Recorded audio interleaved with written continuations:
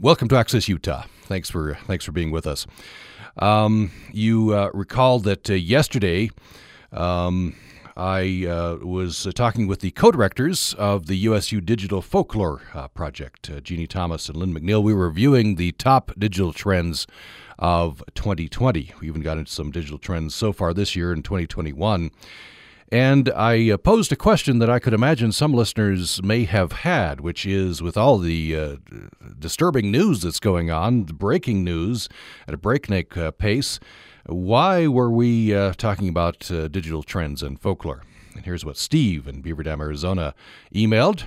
He says, "Am I wondering why Access Utah is devoting an hour to folklore with all the unpleasant political news that's happening? Au contraire, Tom. I could not be more delighted to take a break and spend the hour listening to a program about folklore." So thanks for that, Steve. Appreciate that. And the following episode of Access Utah was first broadcast in October of last year.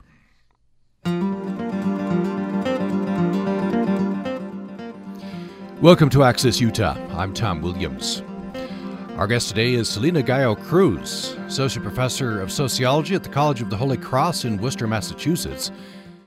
We're going to talk about women's suffrage movement, women's resistance in Civil War, civics education, and the ongoing movement for voting rights. Professor Gallo-Cruz has a book coming out shortly entitled Invisibility and Resistance, comparatively examining how three women's peace movements rose in Argentina, the former Yugoslavia, and Liberia in the face of military repression and genocide.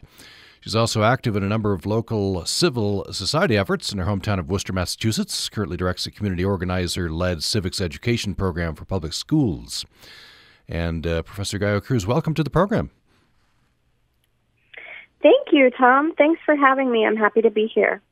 We appreciate you being on, and we would have had you in Utah earlier in the year, except pandemic hit. So this is a virtual event. We're happy to have you on. I always start these days with the pandemic. How are things going in Massachusetts? Well, I think that we're still in unsettled times. If I had to sum it up, I'm here in Worcester. We've seen numbers start to climb a bit, but I am pleased that there are free testing sites offered throughout the city, and we have mask laws and limits on gathering and so forth.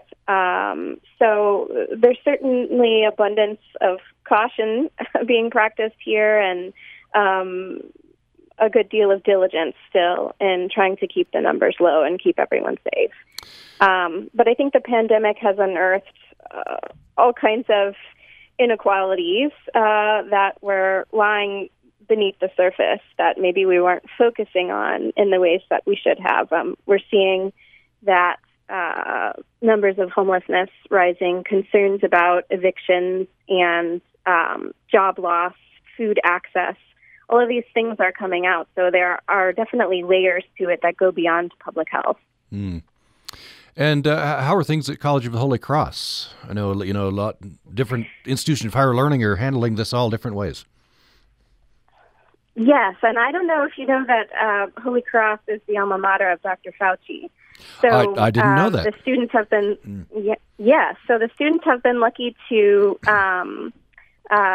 get some direct contact, via Zoom with Dr. Fauci. He'll be speaking to them shortly. He's had some health difficulties himself, but certainly we've taken on an abundance of caution in how we are operating in the fall semester, and we're beginning to talk about spring, but so much remains to be seen.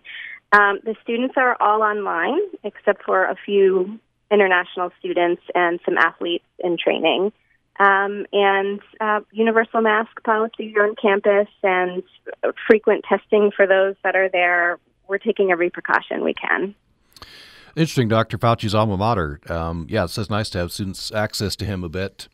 I kind of wonder, just parenthetically before we jump into the main topic, students contemplating going into public health. I don't know whether they're energized by this or off-put with, pushback Dr. Fauci's gotten, and other public health officials have received threats, and it's a very interesting time. Certainly, certainly. And that's a fantastic question. We should talk more about faculty, about checking in with our students, because we are a big pre-med school. So I appreciate you raising that point. Oh, pre-med. Oh, interesting. Yeah. Well, I want to jump into the topic for today, and this is the Voting Rights Symposium, and Dr. Gallo-Cruz is the next speaker. By the way, she will be in conversation this afternoon with Dr. Angela Diaz from USU in the history department, and that's a web event. So I guess glass half full. If you were in person here at USU campus, it'd be only people who could travel. Now with a web event, people can join from anywhere. So that's a nice thing. Let me ask. Yes, I'm Go ahead. happy about that aspect of it. Yes. No, And again, to register for the only thing you have to do is register. There's no cost, but you just want to register for I think it's a Zoom event by just the easiest way is to Google USU Voting Rights Symposium and register. And that will take you to the list of speakers. Find today's speaker and just click on the register button. That's the only thing you have to do, and then you'll be able to join. That's 5:00 this afternoon. Of course, you can join this conversation as well by email to upraccess@gmail.com, upraccess@gmail.com. So you've done some interesting work, Professor Gallo-Cruz, talking about, and in fact, this is the title of a book chapter that you sent me. I appreciate that. American Mothers of Nonviolence, Action and Politics, the Politics of Erasure, the Women's Nonviolent Activism. In this, you point out, and I think we'd say it's very true, the history of nonviolence as it's currently written generally starts with Gandhi, and writers will tip their cap to Emerson and I guess to Tolstoy, but it generally starts with Gandhi. When we talk about that, and Gandhi learned, however, from the women's movement. He did, and that's lesser known, but he gained some good philosophical grounding from Tolstoy and Thoreau. There was a non-resistance movement, a sort of early Christian precursor to nonviolence here in New England, actually, that Tolstoy was exposed to, and it promoted a real systemic thinking that if we want to resist violent modes of conflict resolution, then we have to refuse to engage in it.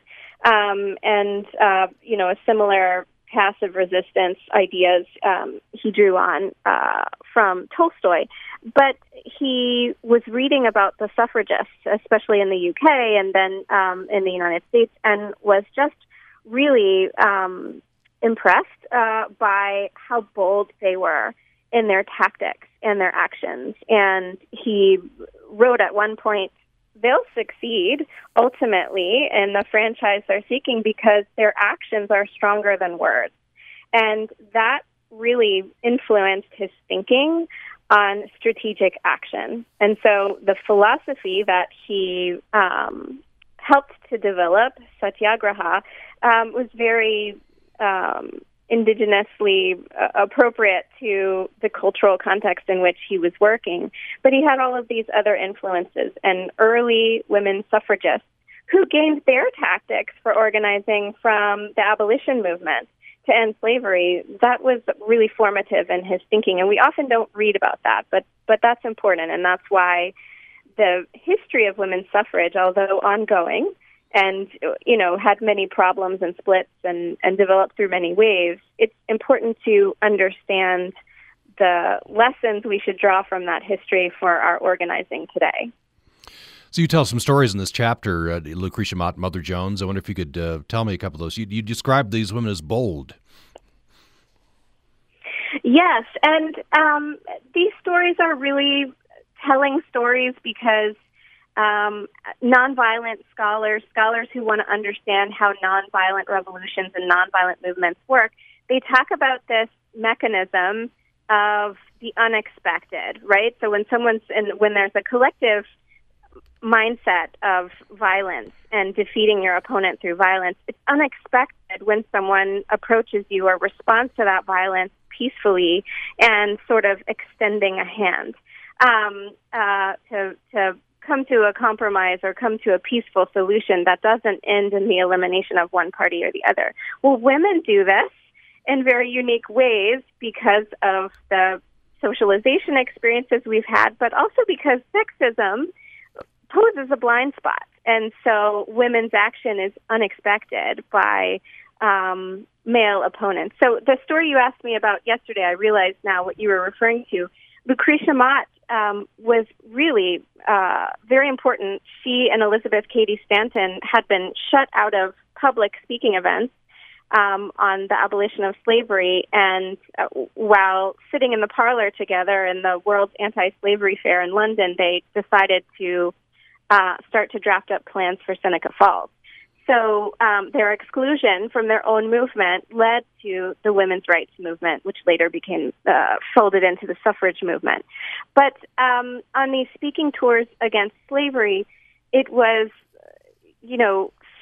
fantastic in people's minds, and sort of a point of fascination that women would get up in public roles in mixed audiences. They called women and men sitting together promiscuous audiences. And the fact that they could speak so eloquently and so forcefully about a public issue that people assumed should be, a man's job, drew a lot of crowds. And eventually, when it folded in and mixed with the movement for women's rights that both male and female abolitionists began to support, it drew a lot of angry mobs. Sometimes violent mobs that would even go so far as to burn the building to the ground after they've had these meetings to speak against slavery and the suppression of women. And at one meeting, the angry mob started to gather outside, and Lucretia Mott decided to calmly exit the building, go walk right up to the mob leader, Captain Rinders, and take his arm and ask him to escort her and the other organizers safely out of the mob. And he was taken aback by this. He probably expected a violent argument or them to run or some other reaction. And he escorted her to safely, and she saw him the next day in public and thanked him for his courtesy. So that unexpected element is what we consider part of what makes nonviolence work. I mean, there are many, many different factors depending on the context, but women do that in part because of norms of courtesy or because they're not expected to be powerful. Another story I talk about in this chapter is that of Mary Harris, who we now know as Mother Jones, and she was a formidable labor organizer. And in her 70s, a grandmother at one point, leading these mothers, wives of miners, through this town in protest, and the militia had gathered to suppress them and to arrest them. And so she's at one point talking with one of the militia leaders who says, this Mother Jones, she must be a dangerous woman, and not realizing that it's this elderly woman he's speaking to. He doesn't see this elderly woman as this potentially powerful labor organizer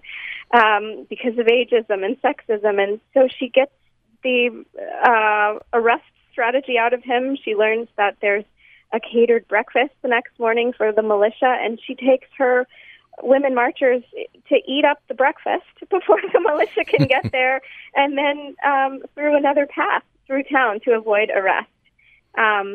So that's the positive side of invisibility, women's invisibility, and the blind spot of sexism is that it does provide some strategic and tactical opportunities. Yeah, those great stories. Of course, sometimes there was harm, right? The women definitely put themselves in harm's way through the abolition and movements and the women's suffrage movements. Certainly. I recommend the books of Pam McAllister, who's a historian of women's nonviolent actions, and she has really moving stories of the early suffragists who were would go on hunger strikes when they were in jail, and they were force-fed in violent ways. Of course, the unexpected result of publicizing their treatment in jails was that, and Dr. Tetreault talked about this, last week that it gained more support for the movement because people were shocked that they were treated so violently in jail. And, there was the suffragist in the UK that threw herself before the horse and cart and was killed. There was violence at abolition meetings as well. They were used to the risk of violence, the early suffragists, with rocks thrown and all kinds of violence threatened. And follow through to the civil rights movement, women played really foundational, really crucial roles in doing the behind-the-scenes organizing, as well as being out on the front lines. And they certainly were not free of violence. One of the most moving testimonies I think everyone should listen to, I think it should be played in civil rights history courses in the classroom, is the story of Fannie Lou Hamer, talking about how violently she was beaten in jail for, being an organizer trying to register people to vote. Mm. I want to get into this idea of the erasure of this history, women in nonviolence. The Gandhi was aware of it, as we said, and went back to it and learned from it. But it tends to get erased. I want to get into that. But first of all, this split, this interesting split that I think a lot of, maybe some people don't know about, women very prominent in the abolition movement, but there were restrictions, right? And this was going against norms. Men were supposed to be in the public sphere, right? Not women. Yes, and there were men, Frederick Douglass was one of them, and William Lloyd Garrison, that were bold enough to support both movements at once. And some of these were, they were ultimately racist arguments, but they were framed as strategic arguments that, the movement needed to focus, the movement needed to choose. Those arguments are made even, today. We can see many splits in current social movements. In Massachusetts, because the history of organizing against slavery was so deeply rooted, you do see the women unwilling to make that compromise and working very actively and supportively of Black women organizers. When Susan B. Anthony wrote the history of the suffrage movement, and that's the first, formal history we have of the movement, she wrote out those earlier arguments, and the Massachusetts feminists were very upset with her that they weren't included, but she chose not to include that early organizing platform, and it didn't include the other side. This is why, as a social scientist, we teach our students diversity in history and in the academy is so important, because we live in the social world and we all have different perspectives. And so as many perspectives as you can include in these histories, the fuller the picture you're going to get, and the stronger your insights into how these processes actually worked. Let's take our first break. We'll come back and talk a little bit more about this idea of erasure of women from this history. We're talking with Selina Gallo-Cruz, and she is a professor of sociology at College of Holy Cross in Worcester, Massachusetts. We'll have more following this break. This is a 1-minute preview of Episode 13 of Debunked. Episode 13 debunks the myth, kids with substance use disorders have bad parents.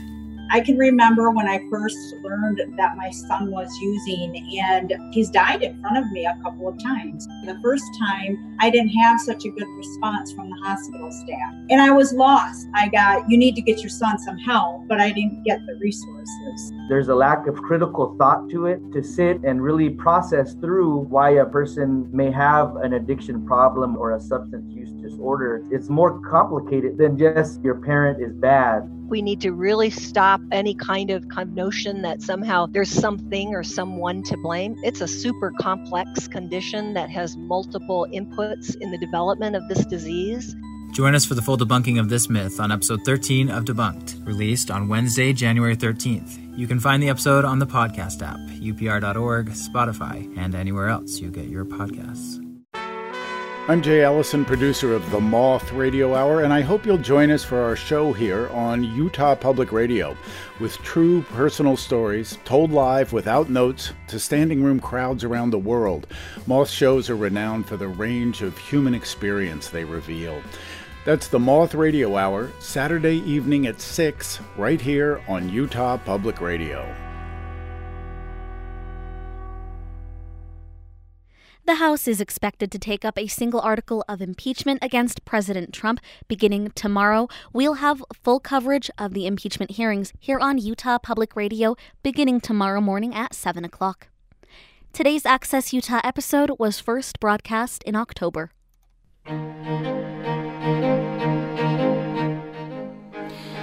Thanks for listening to Access Utah. I'm Tom Williams. My guest for the hour is Selina Gallo-Cruz, Associate Professor of Sociology at the College of the Holy Cross in Worcester, Massachusetts. And she has a book coming out in the near future entitled Invisibility and Resistance, which comparatively examines how three women's peace movements arose in Argentina, former Yugoslavia, and Liberia in the face of military repression and genocide. So before the break, we were talking about this idea of erasure of women, by and large, from the history of nonviolence. What do you talk a little bit about this, and how does this happen? Why does this happen?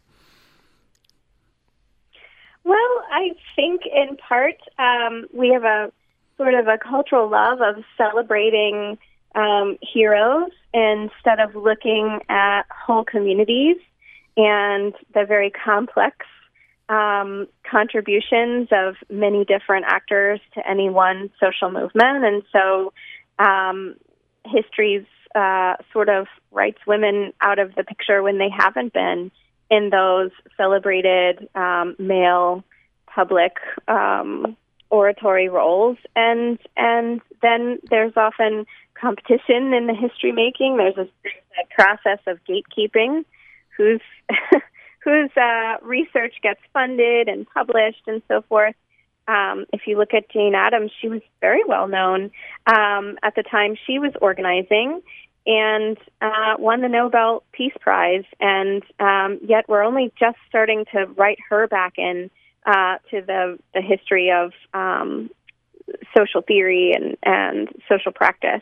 So, Elise Balding was a peace studies scholar that said women often are the underside of history. Sometimes that's intentional, and sometimes it's a sampling problem and who gets written into the history. And we see Black scholars really fighting to write their history back into the history books as well. I will tell you, when my daughter was in sixth grade, I think she kind of watches me do feminist sociology, and she brought our history book home and went through the pages and counted the number of pages dedicated to people of color and women, and it wasn't that many pages. Yeah, and you've said that this is an example why we need diversity in the academy, right? Definitely. Sociologists are focused on social problems. And if we want to really understand the full range of causes of social problems and then to generate some effective potential solutions, we need as many perspectives on these issues as we can get. And so to put greater emphasis on the community of scientists and the community of scholarship and the diversity of contributions to all of our fields is really important for those reasons. What's lost in the erasure of women from the history of nonviolence? What do we lose? Well, we lose a lot. Women have been great strategic contributors and tactical contributors to the history of nonviolence. If you look at the cases that I have studied in my book, women did the work that men that were fighting did not deem important, and it proved to be vital to the peace-building process after war. If you look at the U.S. civil rights movement, I tell the story of Diane Nash, for example, who didn't want a leadership role in the Nashville sit-ins, but she was the only one to show up consistently, and then she grew to be an excellent leader, and she was able to intervene in ways that the men were failing at bringing the sit-in strike to a successful resolution. It's because of Diane Nash's intervention with the mayor that we saw the end of segregation and the lunch counters in Nashville, and that sparked a national movement of, nearly 400 sit-in strikes inspired by this one movement in the country that year alone. So women are, roughly more than half the population. If we want the full human picture of any movement, we have to include women's experiences. In nonviolence, women were able to take that theory of peaceful conflict resolution and demobilizing violent antagonists and say, well, what about sexual assault and sexual harassment? And what about the ways that we're organizing these protest marches and rallies and small civic organizations? And they really unraveled the power dynamics of even the relationships among protesters. If democracy is the goal of any movement, then the process by which you arrive at that democracy is really important because it provides the template for the outcome of that movement. And so acknowledging all of the important contributions of any social movement is going to be vital to its outcome. If you just joined us, we're talking with Selina Gallo-Cruz, Associate Professor of Sociology at the College of the Holy Cross in Worcester, Massachusetts. So Professor Gallo-Cruz wanted to make a turn to talking about some of the themes in your forthcoming book, which is Invisibility and Resistance. And you examine how 3 women's peace movements arose in 3 countries in the face of military repression and genocide: Argentina, former Yugoslavia, and Liberia. So perhaps we can start with Argentina. I think some people are familiar with, the aftermath of the Dirty War, the junta, just some horrible things. It kidnapped people and pushed them out of airplanes. So this was late 70s, early 80s, this women's movement began? Yes. And they first gathered in 77, 78 and 79, they were really building up their movement. And they gathered because the disappearances were ongoing in great numbers at that point. And they were not getting answers as to the whereabouts of their children. And at first, there were several groups of lawyers and professors and journalists trying to lobby the state through formal political petitions and so forth. And these women were largely housewives. The early group was largely a group of housewives. They simply wanted to know that their kids were safe, and they wanted to know any information they could about where their kids had been taken.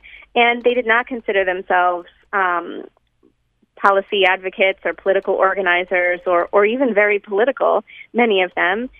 They were working class, some of them very religious, and so they organized as mothers to do something about their shared experience of loss and worry, and started to petition. They petitioned the church a lot at first. They came to a sort of grave realization that the church was split on this issue, but the people they were petitioning were not ultimately going to help them.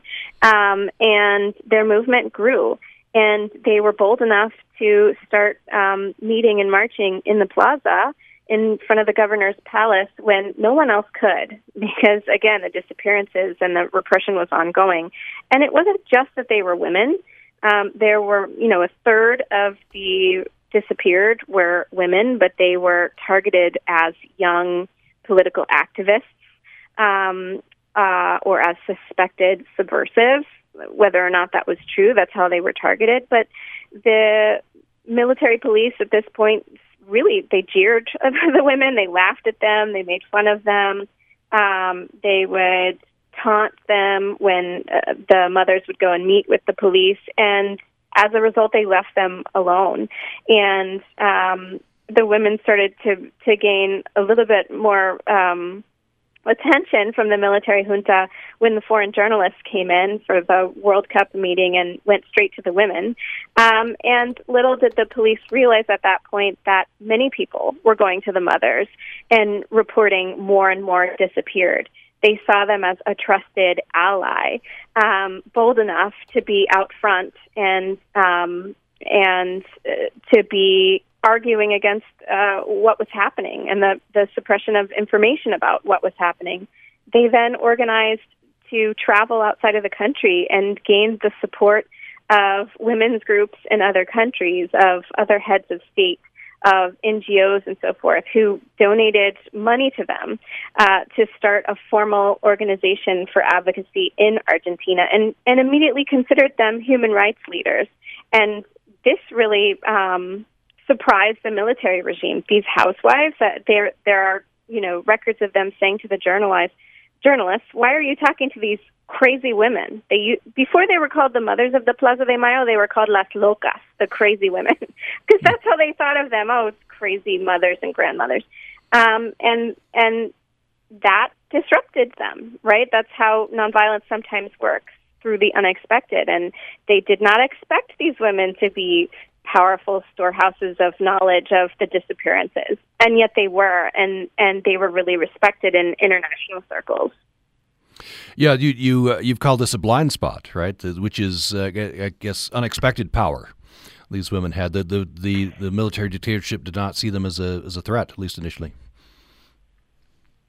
That's right, and generally speaking, that's one good argument against sexism. It's a blind spot for the contributions made by women to society. It's one of the many weaknesses of a patriarchy. So very different perceptions, I think, domestically versus abroad. As you mentioned, these women were hailed as human rights, heroes, heroines abroad, and therefore, power to focus at least foreign opinion on Argentina. Yes, they were. And, they split into two groups after the war, one that became more radicalized and associated itself with other leftist movements throughout Latin America, and one that focused on reuniting kidnapped children with their genetic families.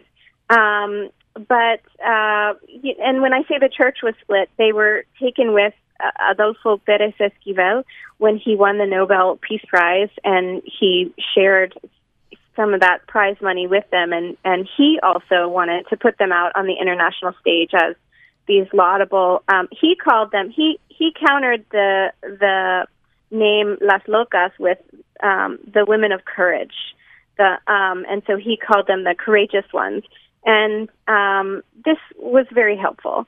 This sort of gave them some legitimacy in international circles. But like I said, immediately other women's groups saw them as allies and took up their cause. And that is the benefit of the international women's movement, started by those early suffragists in many ways, is that it does provide a space where women who are disrespected and disregarded and ignored and laughed at in their home countries can turn to for resources and support and help. And you saw this in each of the movements. In fact, the Madres from Argentina eventually went and shared their experiences with the women in Yugoslavia, and the women in Liberia turned to the women in Yugoslavia for training and for support when they were fighting the civil war in their country.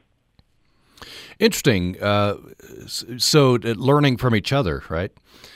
You mentioned earlier that an important factor here is that these women's movements in these various countries, had varying levels of effect on toppling these regimes, but definitely had an effect on directing how what the priorities were, I guess, in the aftermath, right?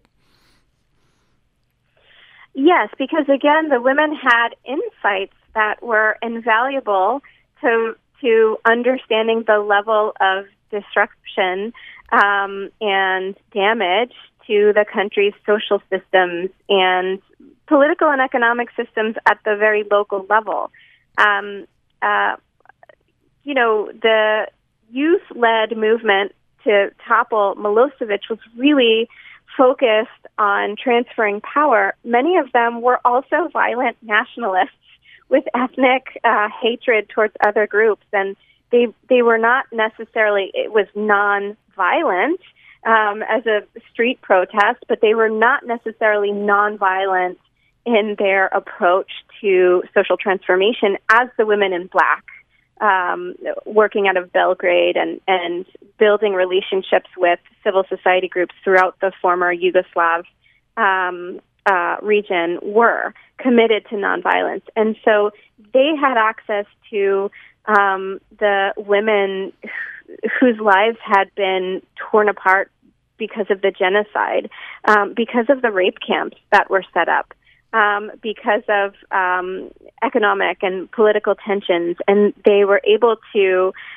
direct international support for peacemaking into civil society where money and attention and resources were badly needed. The same can be said in Liberia, that the women were among the key organizers of these peace and reconciliation huts.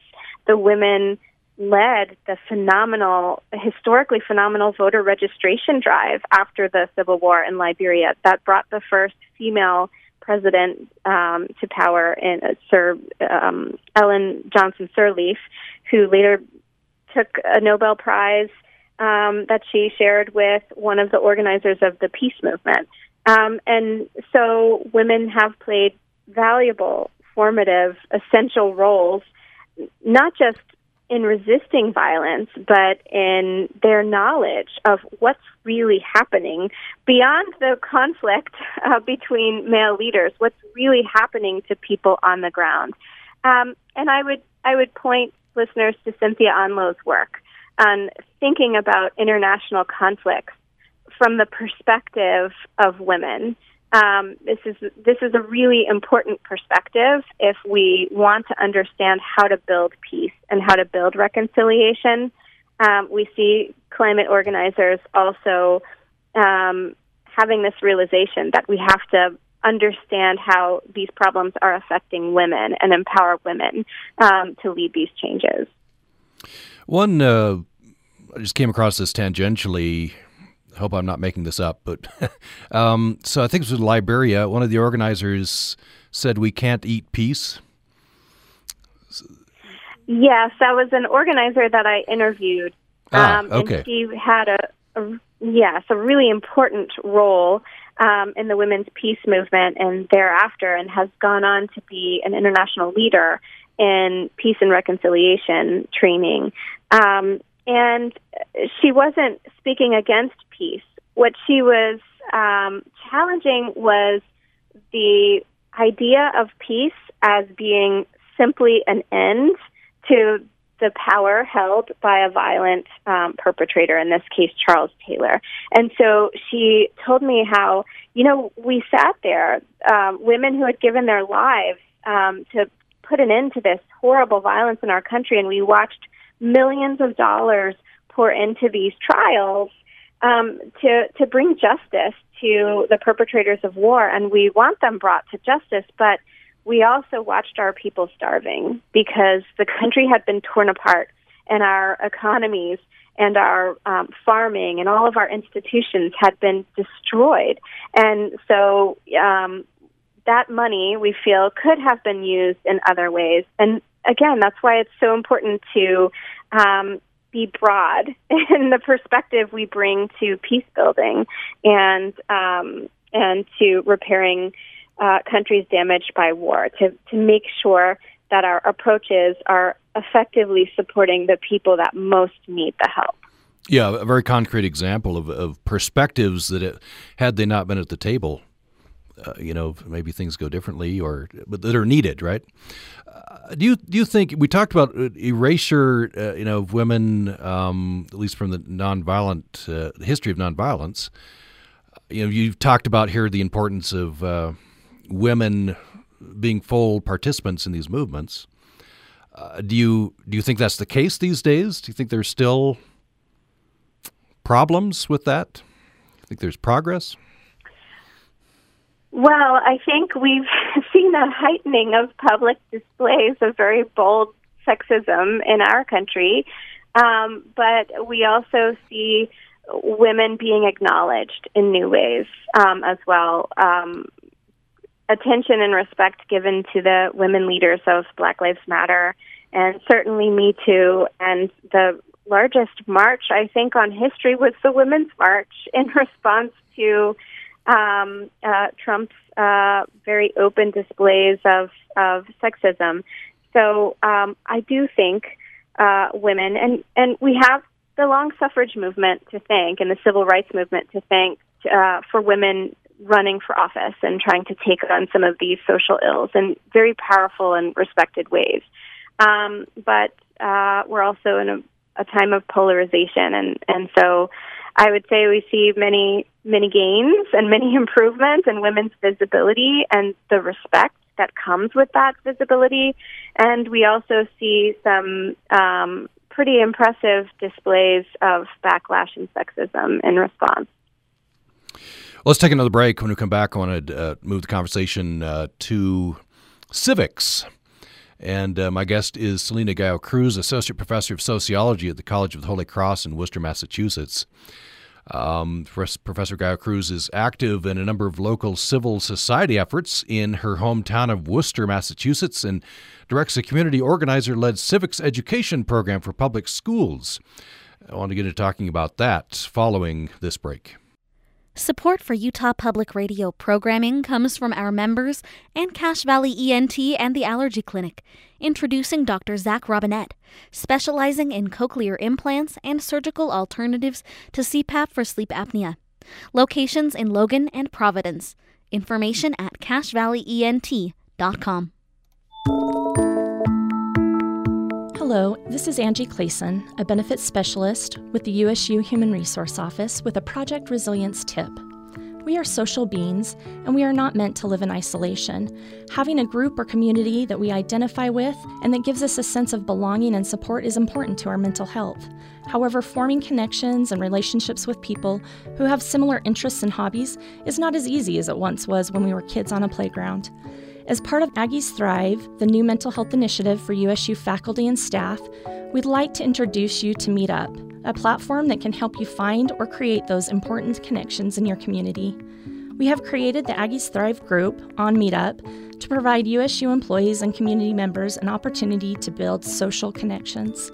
Whether you have lived in Utah for decades or this is your first time, there are limitless activities at our doorstep, from hiking, skiing or cycling to gardening, book clubs or parent groups. There is an activity for you. For more information, go to the USU HR website or upr.org. This tip is brought to you by UPR's Project Resilience. To learn more about the project and explore more resiliency tips, visit upr.org.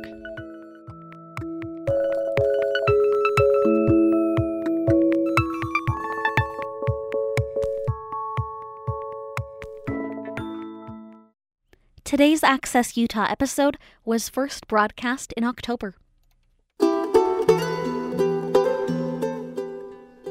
Thanks for listening to Access Utah. I'm Tom Williams. We have about 10 minutes left in this conversation. My guest is Selina Gallo-Cruz, Associate Professor of Sociology at the College of the Holy Cross in Worcester, Massachusetts. As I mentioned before the break, Professor Gallo-Cruz directs a community organizer-led civics education program for public schools. I want to talk a bit about this and then talk about current events. So how did tell me about the civics education program?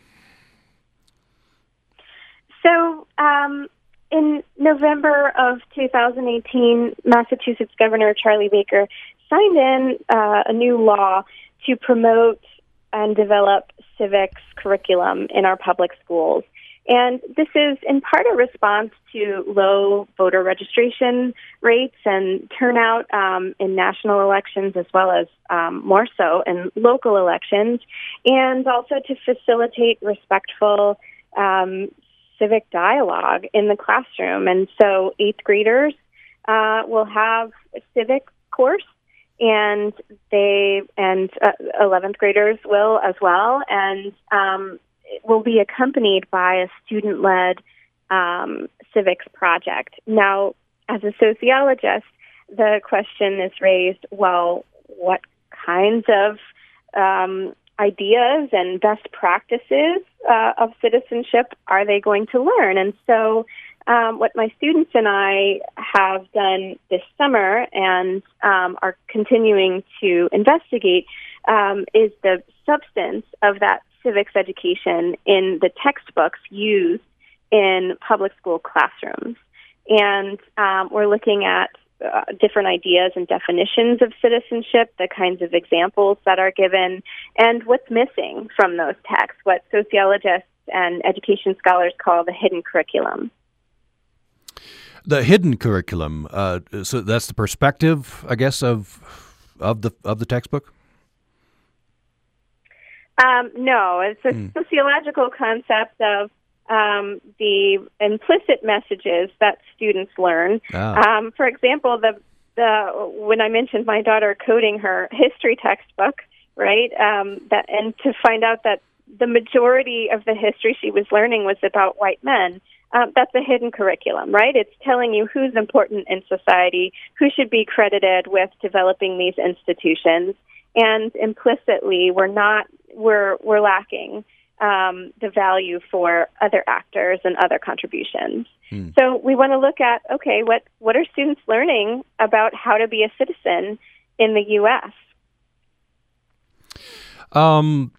What's the reaction from students? And you're talking about your students, I guess, the college students who are kind of doing this work. Are they surprised? Are they learning things, new perspectives about this hidden curriculum and other potential problems?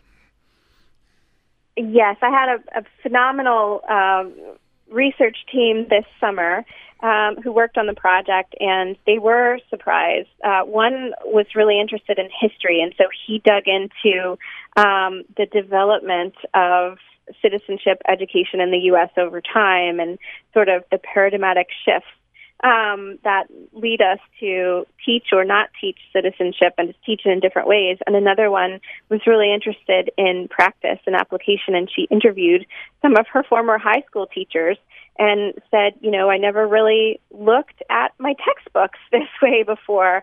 And when you take the big picture, it reveals sort of a structure of education that you don't really think about when you're just reading through the text as a student. And part of the aim of the project is to give some insight to teachers so that, for example, teachers in my county reported that they chose the textbook they chose because the accompanying web bank of tests and so forth was really user-friendly and appealing. But are they thinking about, well, what are the messages this text is communicating to the students, and what are they learning and what are they not going to learn when we talk about citizenship from these particular perspectives? And so we want to give them that comparative perspective and say, look, we looked at a number of texts really in depth, and we looked at a website that is quite popular and used in many classrooms around the U.S., and here's what it's promoting and here's what it's leaving out. We just have about 3 minutes left, and I want to use those minutes talking, bringing forward to today. And we're in a very interesting time. I guess interesting is a positive way to describe it, right? Troubling.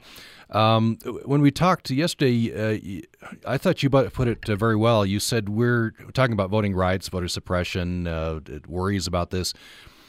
You said we're still in a suffrage movement. We're still in a struggle for suffrage. We definitely are, and I would encourage listeners that haven't made the first and second talks of this conference to listen to the recording online through December, because Dr. Carol Anderson and Dr. Lisa Tetreault spoke about the rights that we still don't have to protect voter access to registration. And I would encourage listeners to do your own research on some of the debates about how to empower people to gain access to the right to vote. There are conversations about universal registration. Should we have voting holidays, rotating voting holidays? Should we reform the Electoral College? Should we have ranked choice voting? Many states do, but not all. And really to think about voting as the minimum.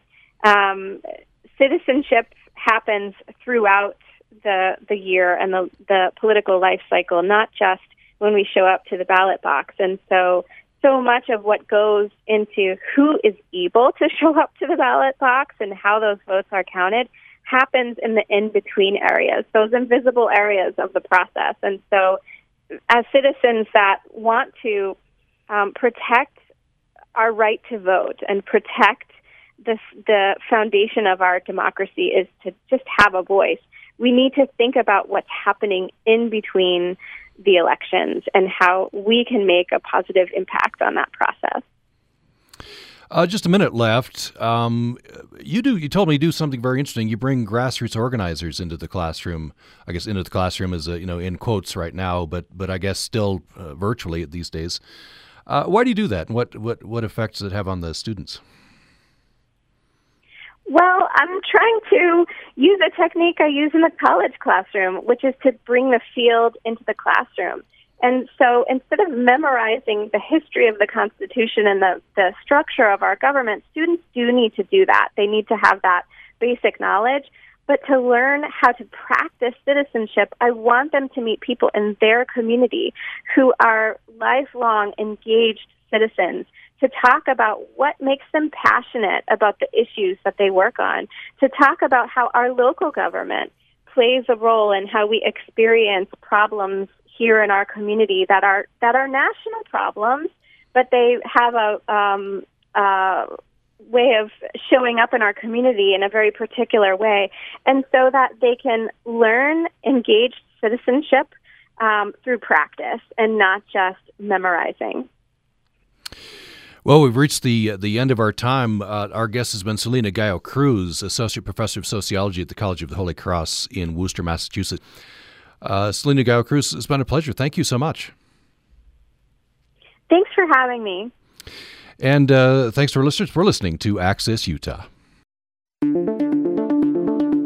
Join us here on Utah Public Radio throughout the week for Utah State University Extension's Ask an Expert, featuring timely information from raising your own backyard chickens to keeping our waterways clean and tips promoting mental wellness at work. If you've missed the latest segment for the week, you can find all the Ask an Expert features on our website, upr.org, and on our UPR app.